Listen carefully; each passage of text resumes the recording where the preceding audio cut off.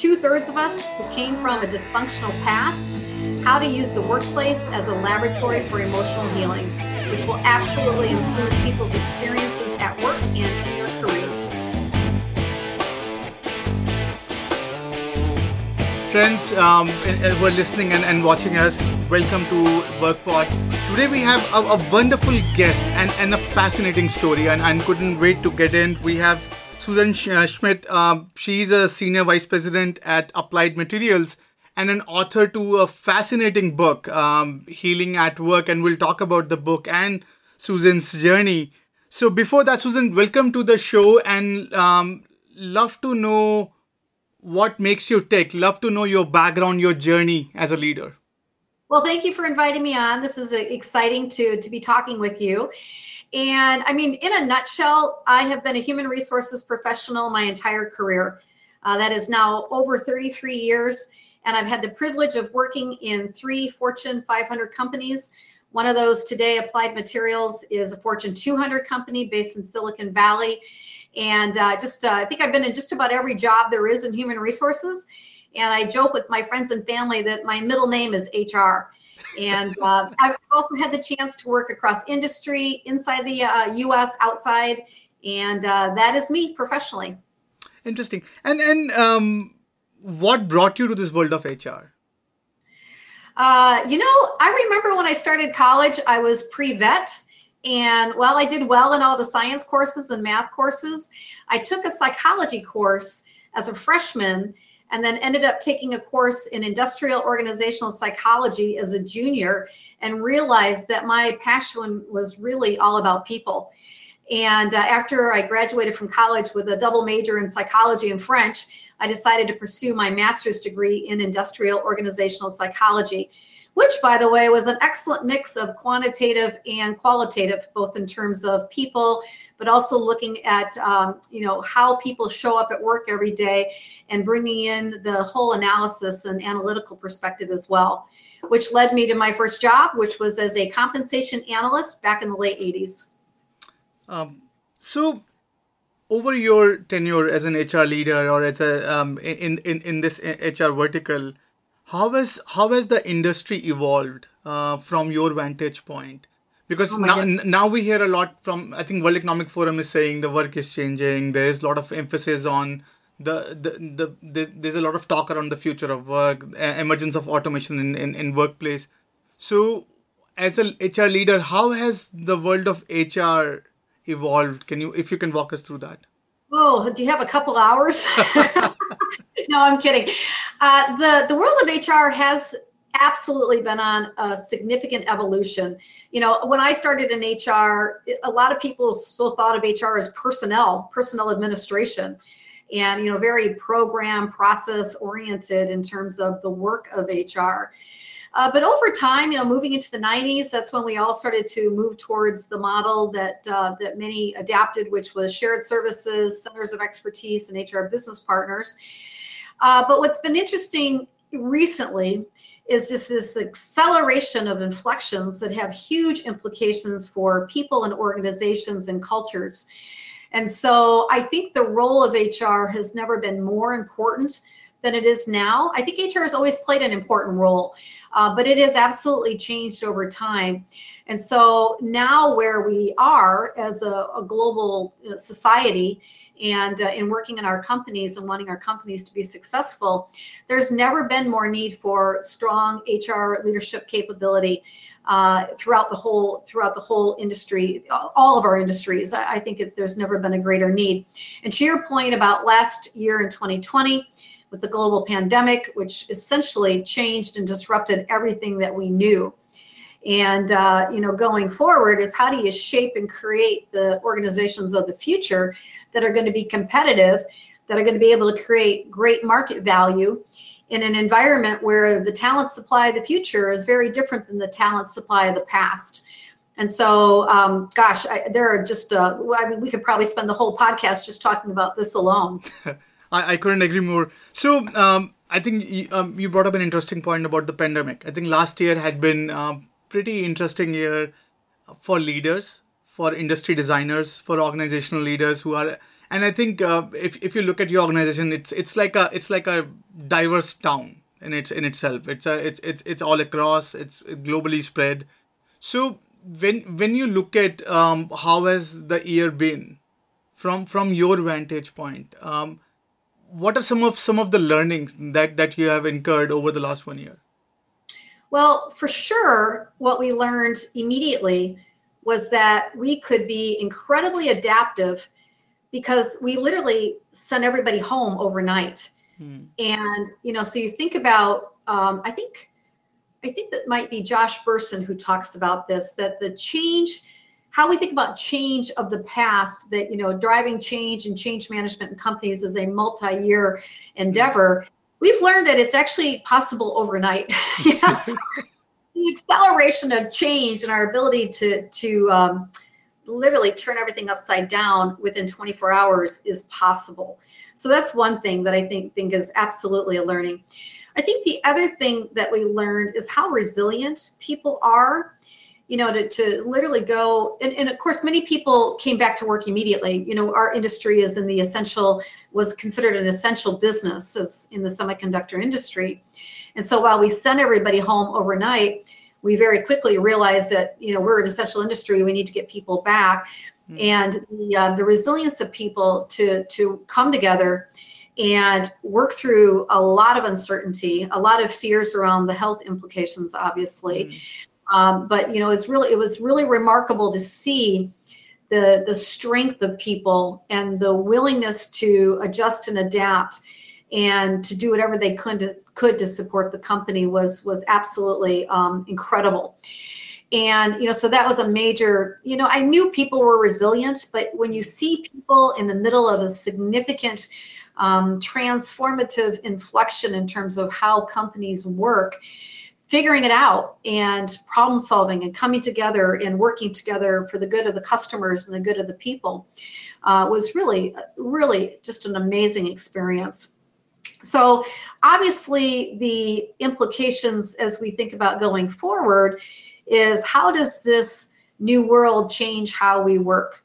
And, as far as the world of virtual, the world of hybrid arrangements, and obviously there are certain roles that are absolutely required to be on site as well. And so I think we're in a really creative phase, to tell you the truth, which can be a little bit unsettling for people that want more certainty. But I think that we're in a creative stage of looking at how can we take advantage of the lessons learned last year? How can we leverage that going forward, recognizing that there are new ways of interacting and connecting, but also recognizing that many people have the human need of being with people together in collaboration endeavors, in innovation endeavors. So I think we're in a really creative phase right now. And I think a lot of companies we're all balancing similar things depending on what country we're in and where the pandemic is, whether, case rates are going up or case rates are going down, to be thinking about, a phased approach to the new world, a phased approach to the future of work, if you will. And the planning of how do you bring more people back to campus, but still all the protocols around health and safety and masks and social distancing, et cetera. But then how do you accelerate being able to get people back as your vaccination rate goes up, the case rates are going down in certain cities. We're tracking obviously all that every day. But then longer term, how do we want to think about the future of work? And so I think it's a creative experimentation phase, to be honest. I think that companies that figure out how to do this well are going to win the talent market and are going to be the employers where great talent want to go and work and stay.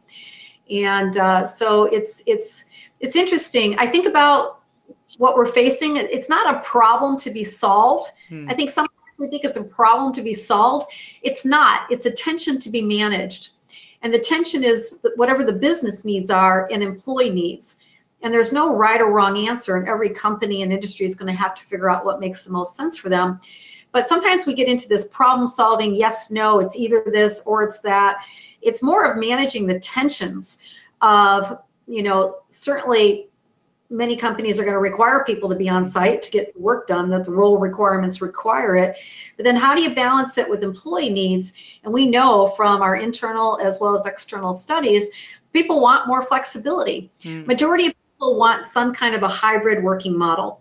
And so it's how do you figure out how to do that while still meeting the business needs and recognizing that not everybody can work in that model, but being creative about how we think that through. And that's essentially where we're at now, coming. I wouldn't say we're certainly not out of the pandemic by any stretch of the imagination as we look at different countries and what's happening. Interesting. And role of technology has really evolved over the last year. So I'm curious because we are social beings, so we get our adrenaline rush, we get our all the chemical boost from the social interactions that we enjoy. The year has been brutal for our social being.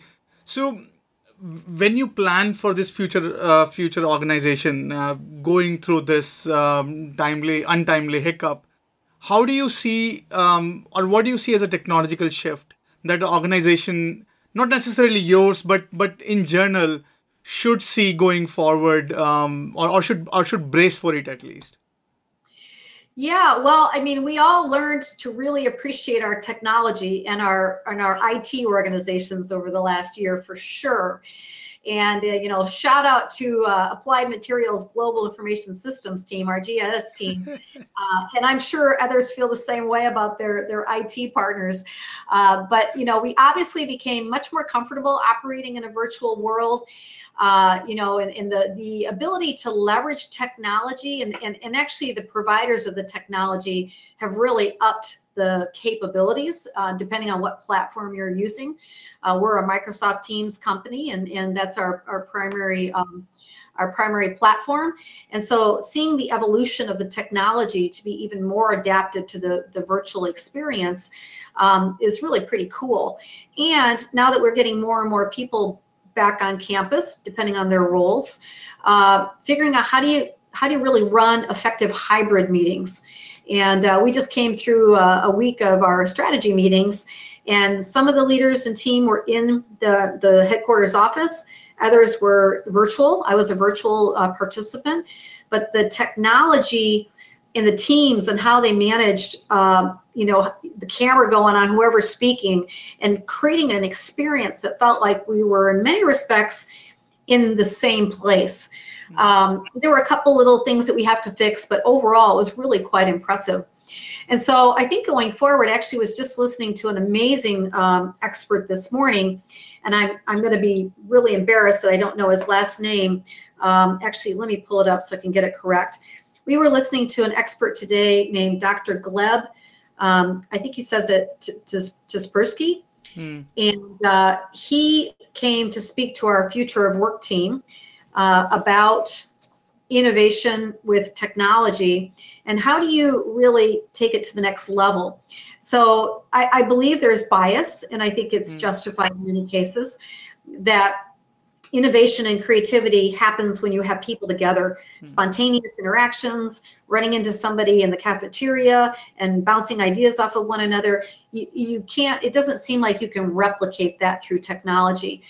He was sharing a couple different ideas, and one of them I thought was really interesting was he talked about a concept called digital co-working, and where you literally are digitally online.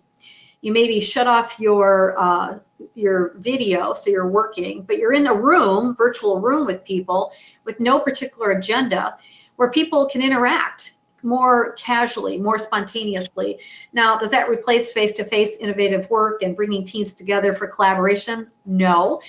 But I think the technology and the evolution of the technology functionality is going to continue to help us find ways to do things that feel more spontaneous. I mean, I think that it will be a natural place where we go. And, so I think there's that piece. The other piece of technology, which is, obviously a huge lever for companies, is as we talked about the talent war, 25 years ago, we have seen nothing like a talent war until now. And so the only way we're going to be successful is by figuring out how do you shift the low value work that people do as much to technology as possible, productivity through technology, to then be able to leverage bringing in people to do the high value, important work that obviously only people can do. So, technology is core to everything that we're doing, both in terms of how we're interacting, collaborating, creating, innovating, connecting, coaching, mentoring, all the different things we need to do. And then also thinking about the technology enabler in terms of more and more productivity and how we get smarter and smarter and shift work into automation and technology. So, and thank you for sharing that. So, back to the last year. As a leader, how has that year impacted you personally as a leader? Well, in some respects, it was a very hard year for many who were impacted by COVID, who became ill. And, so from a leader standpoint, I will say I could not have been more proud about how our company navigated that and still continues to navigate the pandemic. Because, for me as an HR leader, to have the company putting people and people's safety and health as the overarching priority on every decision that we were making, obviously made me incredibly proud to work for Applied Materials. And as an HR leader, it really elevated even more so how everything boils down to the people in our organizations, how they're feeling, what are we doing to support them, what kind of practices can we put in place. We instituted, like many did, a variety of different ways to connect with our people managers, to connect with our employees, to have live discussions with them about what was happening, different policies that we were implementing to enable bringing people back. It was in many respects, leadership is hard in good times. It's even harder in challenging times. And just so to have the privilege of working with the leadership, the executive team, and our CEO that I had, it was a very rewarding experience. I always knew that we were going to make the right decisions, keeping the safety and health of our people at the very, the center of what we needed to focus on. And so, I don't know. If I think about how did it change me, it certainly makes you really good at prioritizing. It's like all hands on deck, and how do we still get the other work done that needs to get done? So leadership. I feel like the HR leadership team that I'm a part of came together. A lot of connecting, a lot of collaborating, a lot of communication regarding what was happening. A lot of partnership with the executive team. I think it enhanced our internal practices around communications with people managers. I think this is a huge element of an organization that carries the weight of the world on their shoulders.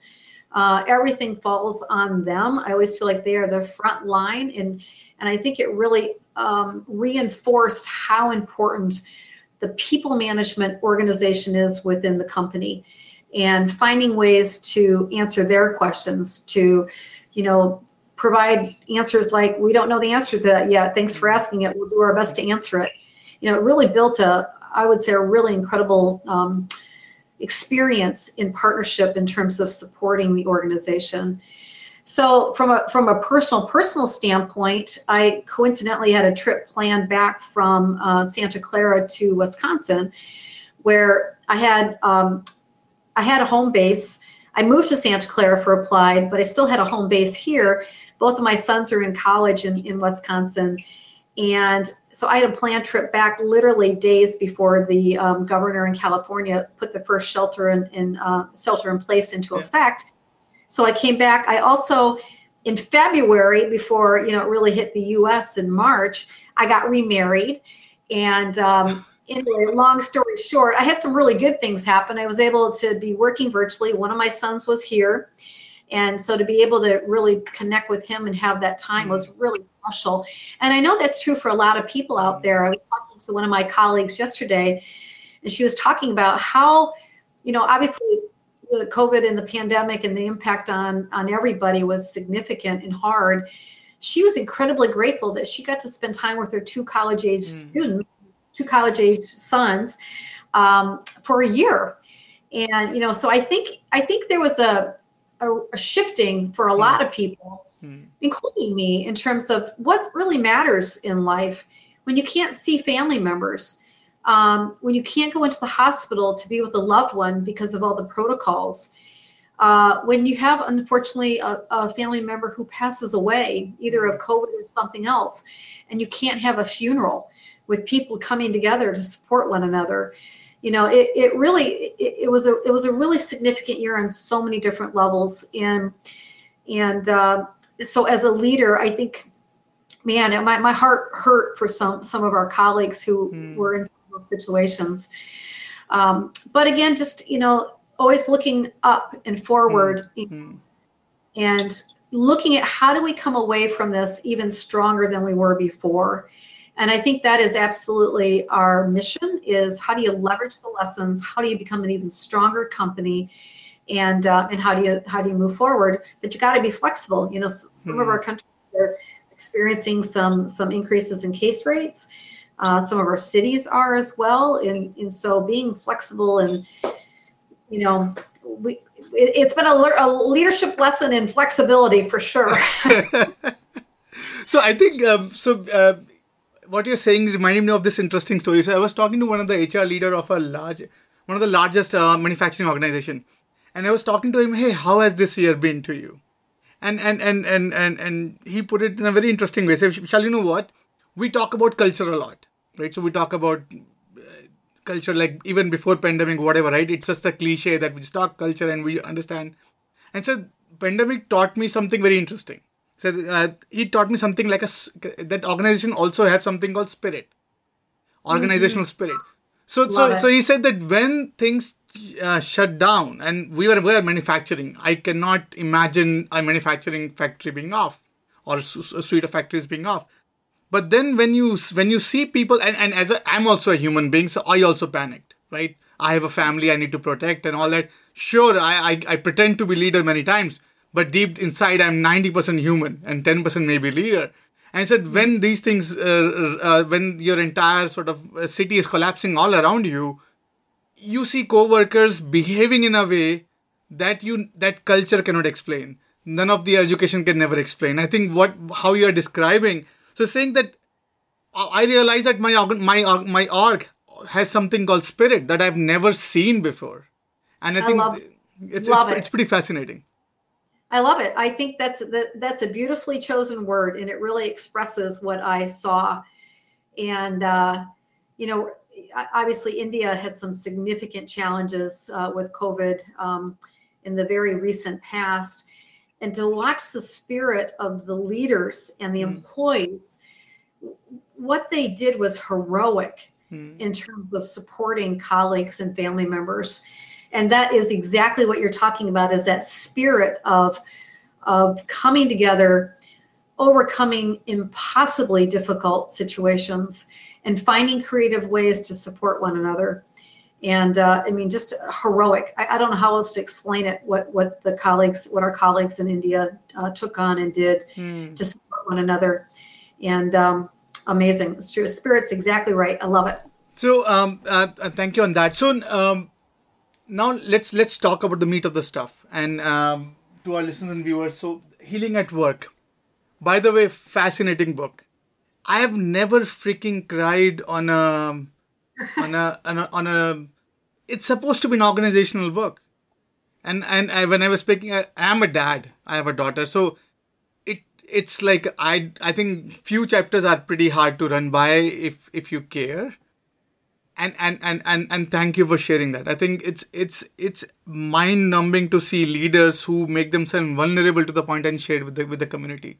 And thank you for writing this book. Love to know what sparked you to write such a book. Oh my goodness. Well, first of all, thank you for reading it. I feel very privileged that you did that. I always appreciate when someone actually reads it.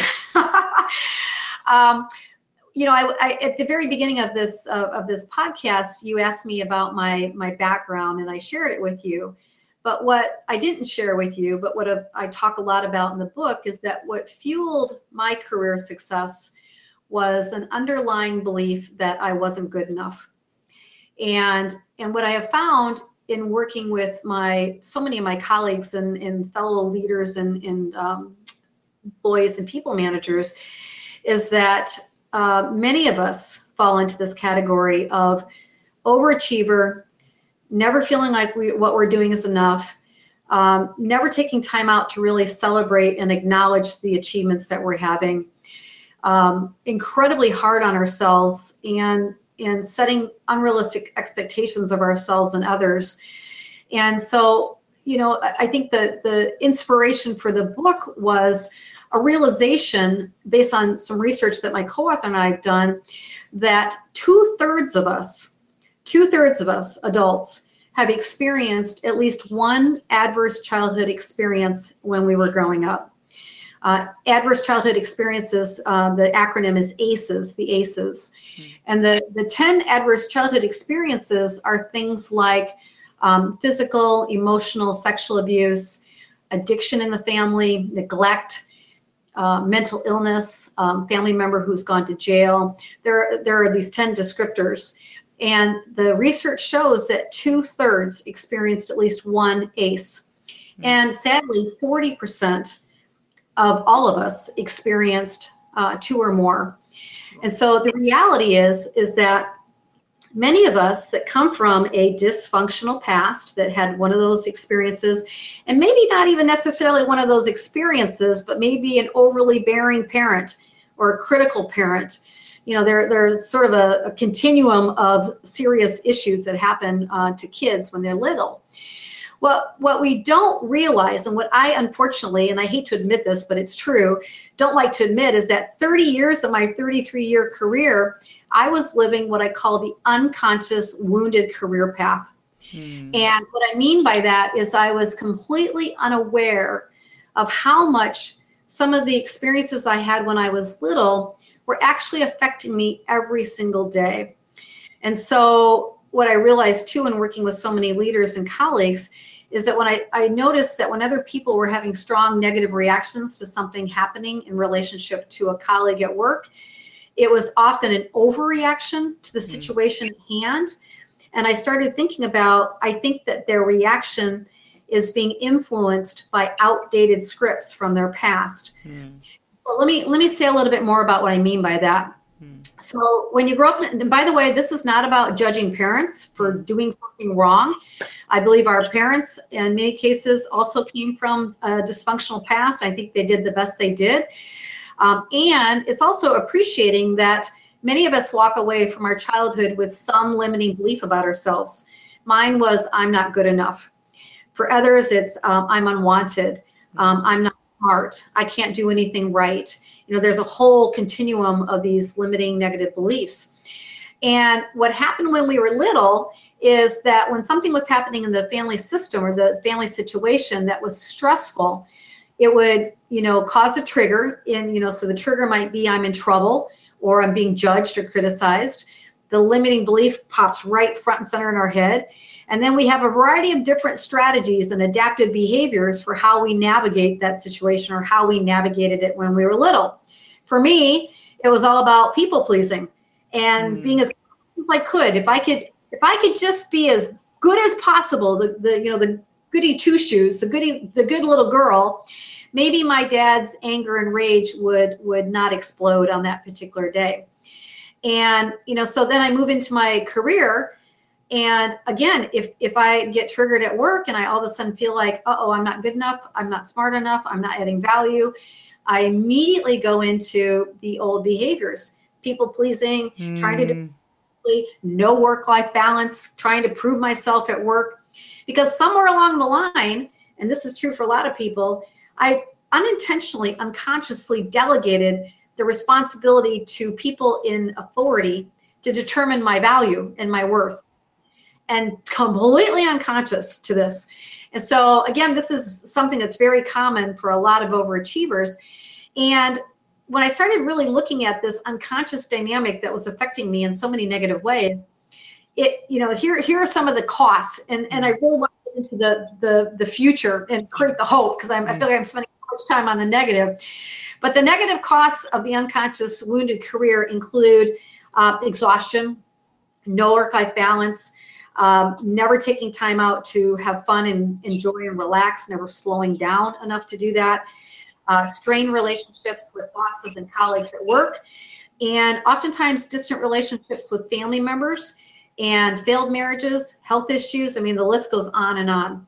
And from a team standpoint, if you got all this happening, all this unconscious past dynamic playing out in your team's performance is not optimized. And so what Martha and I, my co-author, Martha Finney, the amazing Martha Finney, and I did is we wrote Healing at Work in a way that teaches people how to use the science of neuroplasticity, which tells us that we can rewire our brains. We have the ability to reshape the neural pathways in our brain based on the science of neuroplasticity. And we introduce the concepts of positive psychology as well. But ultimately, the very unusual proposition of the book is that for the 2/3 of us that had a dysfunctional past, we can actually use the workplace as a laboratory for healing. And so, the inspiration for the book is, how do I help reduce the pain and suffering of so many of us in the workplace and in our careers, so that we can be fully present and fully optimized in our careers and in our workplaces. And so what we do is we take readers on a journey to teach them how to do this, because the destination includes actually a much better relationship with colleagues and with family members, more work-life balance, much more centered, deep, relaxed approaches to how we work. And possibly one of the most important benefits is that when conflict happens at work, rather than going into a triggered unconscious response, we are much more able to have in the moment present interpretations of what's happening, which leads to better choices, better decisions, better actions. And ultimately, my secret passion is, how do we shape cultures in a way where we can eliminate whatever toxicity exists? No culture is perfect. But how do we improve the experience of everybody in the company as we start to become more conscious, as we step onto that conscious healing career path? So that was a long answer to your question about what inspired the book. But it was basically about helping to teach people how to reduce so much suffering and pain and stress and anxiety and worry, and show them that it can be done in a whole different way. And that's the premise of the book. I think that is pretty interesting. So one thing I was thinking about while reading the book was, so it's taking in a very interesting journey, right? So it's helping understand there's a problem. Then obviously you can find the healers within your workplace. But if you look at the organizational as such, right? I am most probably hired because I love the company, and I'm most probably leaving because I hate my surrounding, either my manager or whatever, right? So, and most of us are hostage to our work environment, right? If you go just by the stats as such, right? So with that mindset, if you make yourself vulnerable, if you make yourself as a seeker of healing, wouldn't you expose yourself for further exploitation or neglect by the surrounding and setback? So I'm curious, what's your take on that? Yeah, it's a great question. And actually, it's a very perceptive question. But the answer is, you don't have to make yourself vulnerable. You don't have to let anybody in the company know that Martha and I coined a term called adult survivor of a damaged past, ASDP. That's pretty nice. We felt like the terms that are out there to describe the 2/3 of us that grew up in a dysfunctional home didn't really capture the breadth of how many of us are managing something consciously or unconsciously that's affecting us negatively at work. And so the reality is, you never have to let anybody know you're an ASDP. That is absolutely not the point. But what we are able to do is to, and I've talked about this a couple of times, but I'll expand on what I mean by it, using the workplace as a laboratory for healing. So here are some of the reasons why we feel so strongly that the workplace can be a place of self-acceptance, learning, and discovery, and practicing new ways of responding, and not being so triggered and have so many negative reactions. There are several reasons. First of all, your company wanted you. You are the only person who got hired into that job or promoted into that job. So automatically there's a positive emotion that comes in knowing that you were selected from everybody else to go and do that job. And also, if you think about the workplace, it's all about teams, people coming together, collaborating together, solving problems together. Theoretically, there's a lot of positivity that comes with the essence of the work that we do every day. We have an opportunity to build relationships. We have an opportunity to have meaning and purpose in what we're doing. Many of us get our identity through our work, and it's a key part of who we are. We often many times join companies that stand for some greater purpose. And so there's all these elements. And actually, Dr. Martin Seligman, who wrote a book called Flourish, talks about 5 things that are required to flourish in your life. Martha and I just adapted it to the workplace, but I basically just described his 5 elements. The shorthand acronym is PERMA, P-E-R-M-A. P is positive emotion.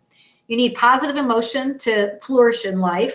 And, just by the fact your company wants you is an opportunity to experience that positive emotion.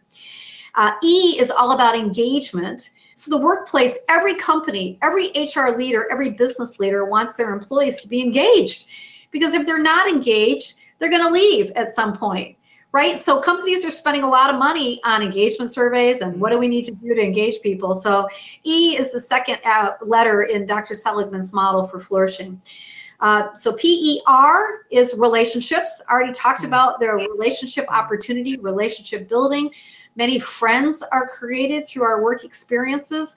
That's an option for us at work. PERM is meaning. We talked about meaning. And A is all about achievements. And so work is all about results and achievements. So just that the ingredients to flourish using Dr. Seligman's model are absolutely available to us in the workplace. So that's the first reason to think about when you're thinking about what do you need to do and why the workplace is a place for healing. The second element that I think is so critical is this opportunity to realize that if you did experience some negative event or series of events in your childhood that were negative, dysfunctional, either in the ACEs category, the adverse childhood experiences, or something else, you have an opportunity to become aware of this unconscious wounded career path experience and the opportunity to simply step onto the conscious healing career path.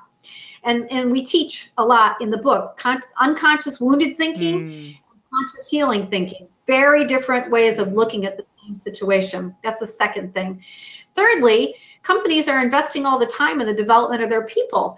And we're learning different skills through training programs that our companies provide to us that are applicable outside of work as well. How to have critical conversations, problem solving, building management capability, project management. There's all these opportunities for learning and developing. And then finally, and there's probably more, but I'll just end there because we could go on and on with this. The other reason why the workplace is a great place to practice new ways of responding is that it is full of conflict. And conflict, in fact, I love it that you got the book back there, but we depict conflicts as if it were a bumper car crash, 2 bumper cars facing off. So if you think about, 2/3 of us walking around the halls of a corporate world who have some most likely unconscious set of experiences that are affecting us at work. We show up at work, we're interacting with other people who also are likely adult survivors from a damaged past, and we're colliding into each other regularly. And unfortunately, when we're in that unconscious state, what happens is something happens negative. We take it to mean something negative about ourselves. We immediately go into all the negative beliefs about, oh my gosh, I'm going to get fired. I'm going to get in trouble. I can't remember the percentage, but there's a huge percent of people, more than 50%, that believe that they could get fired. And so all these triggered reactions happening at work in these bumper car moments, what Martha and I do is teach people how to recognize when a bumper car moment happens and we get that physiological, emotional triggered response where our central nervous system says fight, flight, or freeze, that is the first clue that it's a moment of opportunity for healing, of having a different response, and actually starting to reprogram our brains so that we don't immediately go into the old ways that we responded. For me, it was constantly working and trying to make things better and trying to constantly, make sure everybody was pleased so that I could try to, stave off any negative perceptions of myself. And so we use the bumper car moment concept to teach people how to experience a bumper car moment in a very different way. And I created a 3-step process, a proprietary process called the Rapid Power Reclaim, which is a 3-step process for what to do in the middle of a conflict when you've just had a negative physiological, emotional reaction to something or to someone, and how to work through that so we start building the new neural pathways. I can't think of a better place to practice conflict than at work because it's naturally happening. So you never, as a person who has, a past that's affecting them, I never have to talk with my employer or my colleagues about that at all. This is work ourselves on our own leadership journeys, on our own life journeys of showing up in different ways and trying out some different strategies so that we can have a much more positive experience in our careers and in our workplaces. And so that's the opportunity. It's not about going and, oh, hey, manager, I didn't realize this, but I've actually experienced 4 ACEs, and therefore I'm going to have triggered responses. You don't have to do any of that. It's more about practicing these things in the concept that we teach through the book that allow you to do some things differently at work. I think that's fascinating. So I want your perspective on, I think pandemic is a great example. So when I was reading the book, I was thinking about how would this book change in this new reality, right? So I was thinking about that now my living room is exposed to work. Now my bedroom sometimes is exposed to work. Now, and many of the struggles many of those unforeseen incidents are happening inside the house. Now I have to perform on the work. It's the same toxic environment plus work, and I've been judged. So it's putting a lot of undue pressure as if you're a worker. So I'm curious, what's your take on if a worker is listening to this, how would they grapple with this book, this reality? Yeah, it's a great question because the reality is even before the pandemic, people were getting emotionally triggered at work. Mm-hmm. People were having all those negative costs that I described earlier without the added pressure of being at home, having kids at home that you're trying to manage for parents who had kids at school-age kids. All the pressures it's like adding a ton of bricks on top of an individual who, like myself, is already extremely sensitive to not wanting to underperform. And so you add all these additional elements. It's like throwing the bricks onto the pile. It just puts the pressure more and more on us so that when something's happening, it's very normal that when our fears come up, fear of judgment, fear of being excluded, fear of not fitting in, fear of not performing, fear that I'm missing something that's important, fear of not being able to be heard, whatever the fears are, it's like throwing gasoline on the fears with something like the pandemic and all the related factors. Maybe a family member or yourself got sick. And what the fears do is lead us right into, oh my gosh, I'm going to get fired. Oh my gosh, my boss thinks I'm not doing a good job. Oh my gosh, what am I going to do when it's time for kids to go back to school? How am I going to go back to work? And, concerns of losing income, let alone promotion possibilities. So I think that the way to think about this from just an employee standpoint, any of us in the company, is that the pandemic added additional stressors on top of our normal stressors. And so the unconscious responses very likely were enhanced and enhanced and amplified. That's the word I'm looking for. And so, we may on a normal day feel like, oh, I'm an imposter, or, if they find out I'm really a fraud, or, I'm keeping up this front. The pressure to do that when we're on the unconscious wounded career path, it's like it'll just explode. It's too much to handle. And so I think, Martha and I are grateful that we've had the opportunity to come together and create this work with our Healing at Work book, because even more so than ever before, with all the pressures that you were just talking about, people that are coming in with these our dysfunctional past, kind of carrying along our past reality with us, unconsciously into the workplace. Now we can actually go, oh, and if you read the book, we talk about Dr. Burns, his 10 distorted ways of thinking. And we start to unwind what's going on in a bumper car moment. And a lot of times the bumper car moment might just be happening in our own heads. Our inner critic narrative going on in our brains is going crazy. And so the book, as teaches people some very pragmatic ways to manage those emotional triggers. And I think you're right, the likelihood and the amplification of the pressure that gets put on people to really pressure up on the limiting beliefs and the fears is just multiplied by 1,000 in a situation like the pandemic. And if, say, now take the point of view of leader, right? So you are one of the leaders who have gone through, understood what other, or at least could empathize with the worst of things, what's happening and what's going on, and how you have healed through your own sort of painful ways. Now, when you see other leaders, like how do you think other leaders to behave? Like what is your, from this book's vantage point, what is your advice to other leaders who are listening to this? What is their role through this?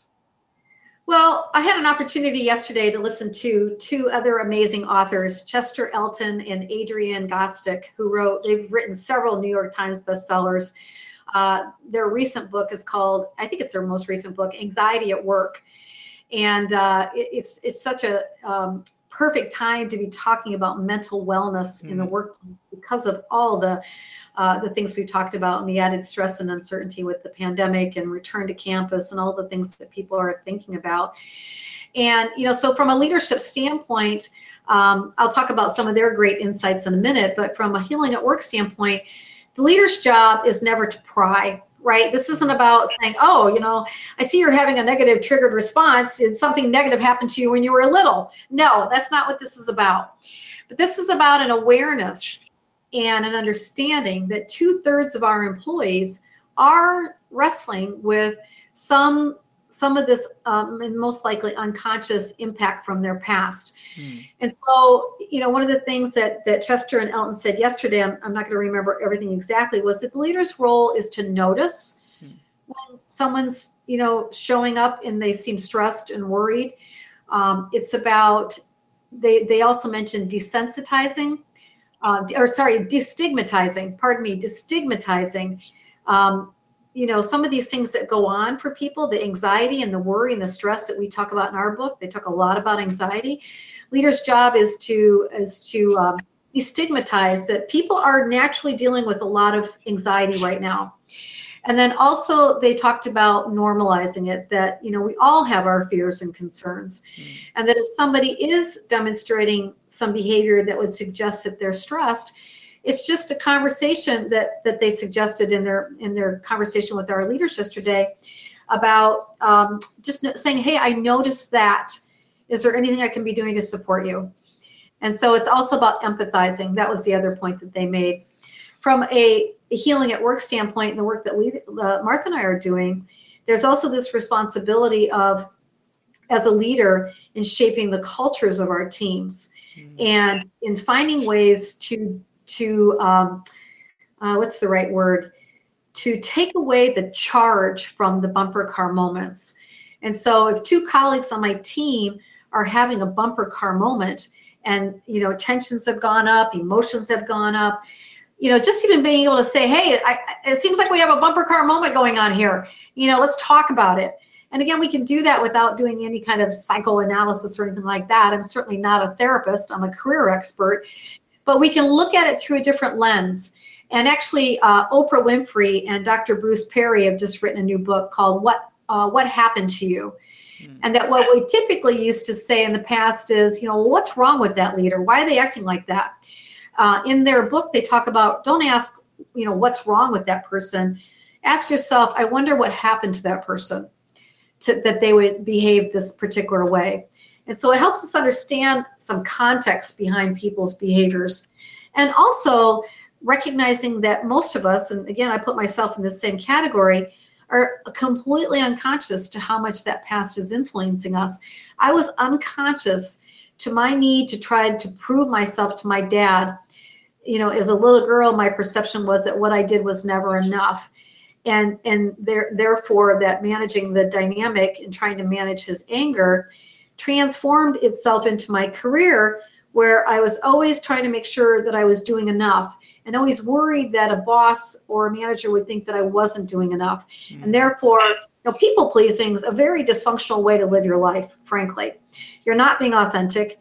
People perceive it as manipulative, and it's a very stressful place to be. And so from a leadership standpoint, it's really taking all these things into consideration and then, helping to support people if they need support. And there are lots of different ways to do that. I think rightly said. And thank you so much for helping us understand healing at work. I think that's fascinating. So I was thinking about, I was talking to Chris Voss about this idea of negotiation and all that. And he said a very interesting thing. He said, Vishal, you know what? If people learn to manage their conflict, everything in the world will be solved. He said, it's just like and I think and he said, whenever I see leaders and people, influencers talk about the importance of handling conflicts or handling, as you rightly saying, bumper car moments and what to do and what to. And he said the entire society could come together to work, and it was mind numbing and fascinating to hear that. And thank you so much for playing your part in doing this. Yeah, thank you. No, I love that. That's my secret mission, to not only transform companies. And if you read the full book and the epilogue, I talk about this.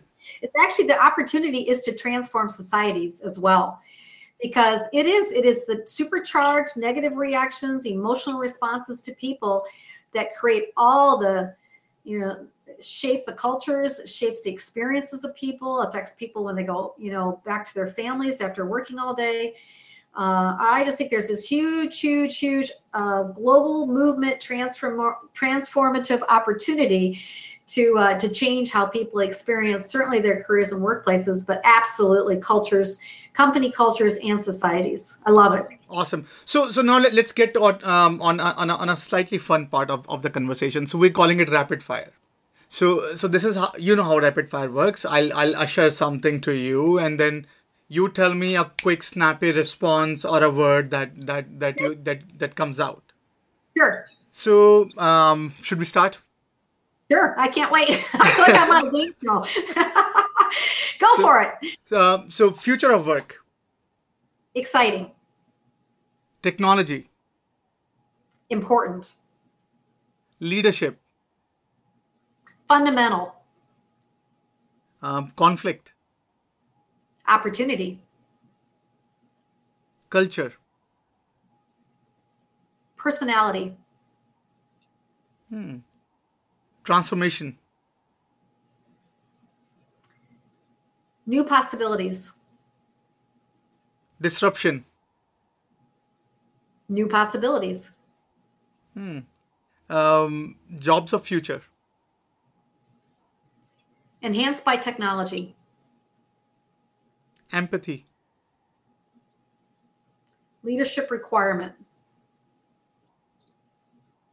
Future of organizations. Exciting. Healing at work. Healing at work. A whole new way to live your life.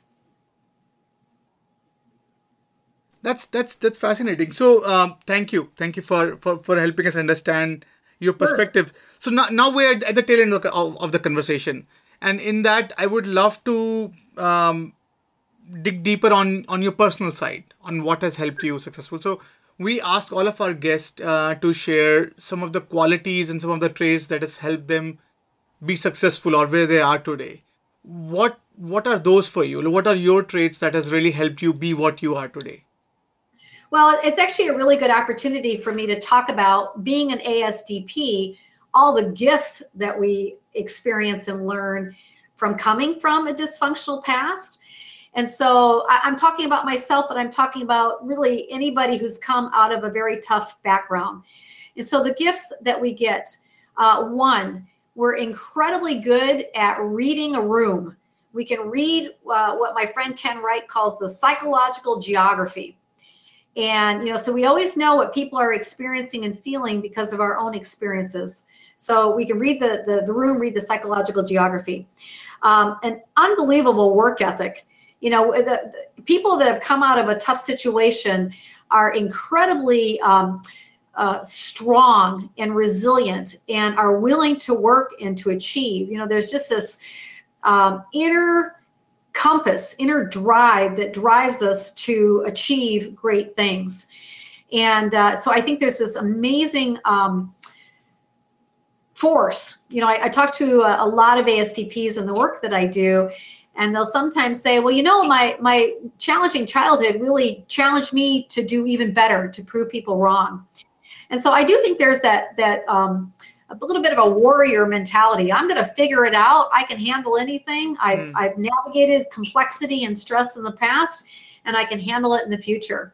So I think some of those things. And then I think the other thing too is, I think certainly one of the gifts that I received from my background was learning how to build relationships and allies. And, so that ability to partner within an organization has been key. And then finally, the last thing I would add in terms of my own personal journey is I have been incredibly blessed with what I call my personal board of advisors. God has put in my life teachers and mentors and coaches and experts and friends that I have never felt like I was alone on this journey. Even when I was stuck on the unconscious career path, I had amazing support, people I could turn to for guidance and counsel, advice, perspective. And so I highly recommend that if you don't currently have a personal board of advisors, I created it by accident. I didn't even realize I'd done it, but I just started to put people around me, and they became a bit of a safety net. I always felt supported. Some were professional, some were friends, some were experts. And that was an incredibly important part of my journey of having people along the way that coached, guided, gave insight, helped me when I was, beating myself up or whatever it might have been. Yeah. And personal board of advisors was key. Interesting. And so what advice would you give to your younger self that is thinking she is not good enough, or what would you tell it to her from your today? Well, I have what I'm about to share with you, I would tell myself, but I've also heard it from a number of people that have read the Healing at Work book, which is, I wish I'd had this book 25, 30 years ago. Because what I would tell myself, my younger me starting out my career, is, hey, you had some tough experiences when you were small. And as a result of that, your brain and your central nervous system are wired to respond to certain key triggers. And when you get into your career, you can either stay in an unconscious state and deal with all the negative costs of living that life and career, or you can actually have a very different experience by becoming very aware and conscious of how that past is influencing you and then choosing to do it a different way. And so, oh my gosh, I can get very emotional when I think about how hard I tried to prove myself for so many years. And, I'll be really and upfront with you. One of the things that those of us that are on this unconscious path do, because we never can completely feel validated because we're looking to other people to do that for us. And so we adopt unhealthy habits to help us feel better about ourselves. And that leads to a lot of people having addictions. It could be alcohol, drugs, food, gambling, shopping, working, and I'll admit that I'm very fortunate. I've been sober for 17 years, but in my early career, I'd go home after work and beat myself up, and gosh darn it, if you crack open a bottle of Chardonnay, and I felt, I would numb those feelings of inadequacy. And, I can't, I'm going to get emotional. I can't take back those years and the impact it had on my kids and my ex-husband, because I was so consumed with trying to get that validation at work. And I just think of the suffering and the missed opportunities. And that's what this book is about, is helping people realize there's a very different way we can live our careers. I can't believe I'm getting this emotional. We don't have to choose unhealthy habits. We can choose different ways of responding when our old triggers and our old fears and beliefs about ourselves are coming up. And that's what I would tell myself. I would basically, I wish I'd had the wisdom of all the pain and the opportunity that it could be done very differently 25, 30 years ago. No, I think it's and thank you for sharing that beautiful moment. I do appreciate that, because I think even when I was reading the book, as a dad reading a book for a daughter, right? So I get pretty emotional about some of the incidents that you have been through, and I can relate with maybe and as any dad would do. I have aspiration for my daughter. I want her to do things. And even for my son. So, but it's just. It's beautiful. Then you put it right in front in a very gory detail for someone to actually realize and live through what you have lived through. And I could not help you thank you enough for showing that beautiful piece of vulnerability for others to learn from. And I think one thought I had when I was reading this is, besides the corporate part or the learning part, this could be a good children book. So it in a very weird way, right? Because girls have we have a paternal society in many cultures. It's very, very hard, and girls, they often do extra to prove the base, right? Which is pretty interesting and pretty hard for someone. And what you have shared, and I showed your book to my wife. And got similar response, right? Because how much she has to try to just appear normal, that I just am taken for granted in many aspects.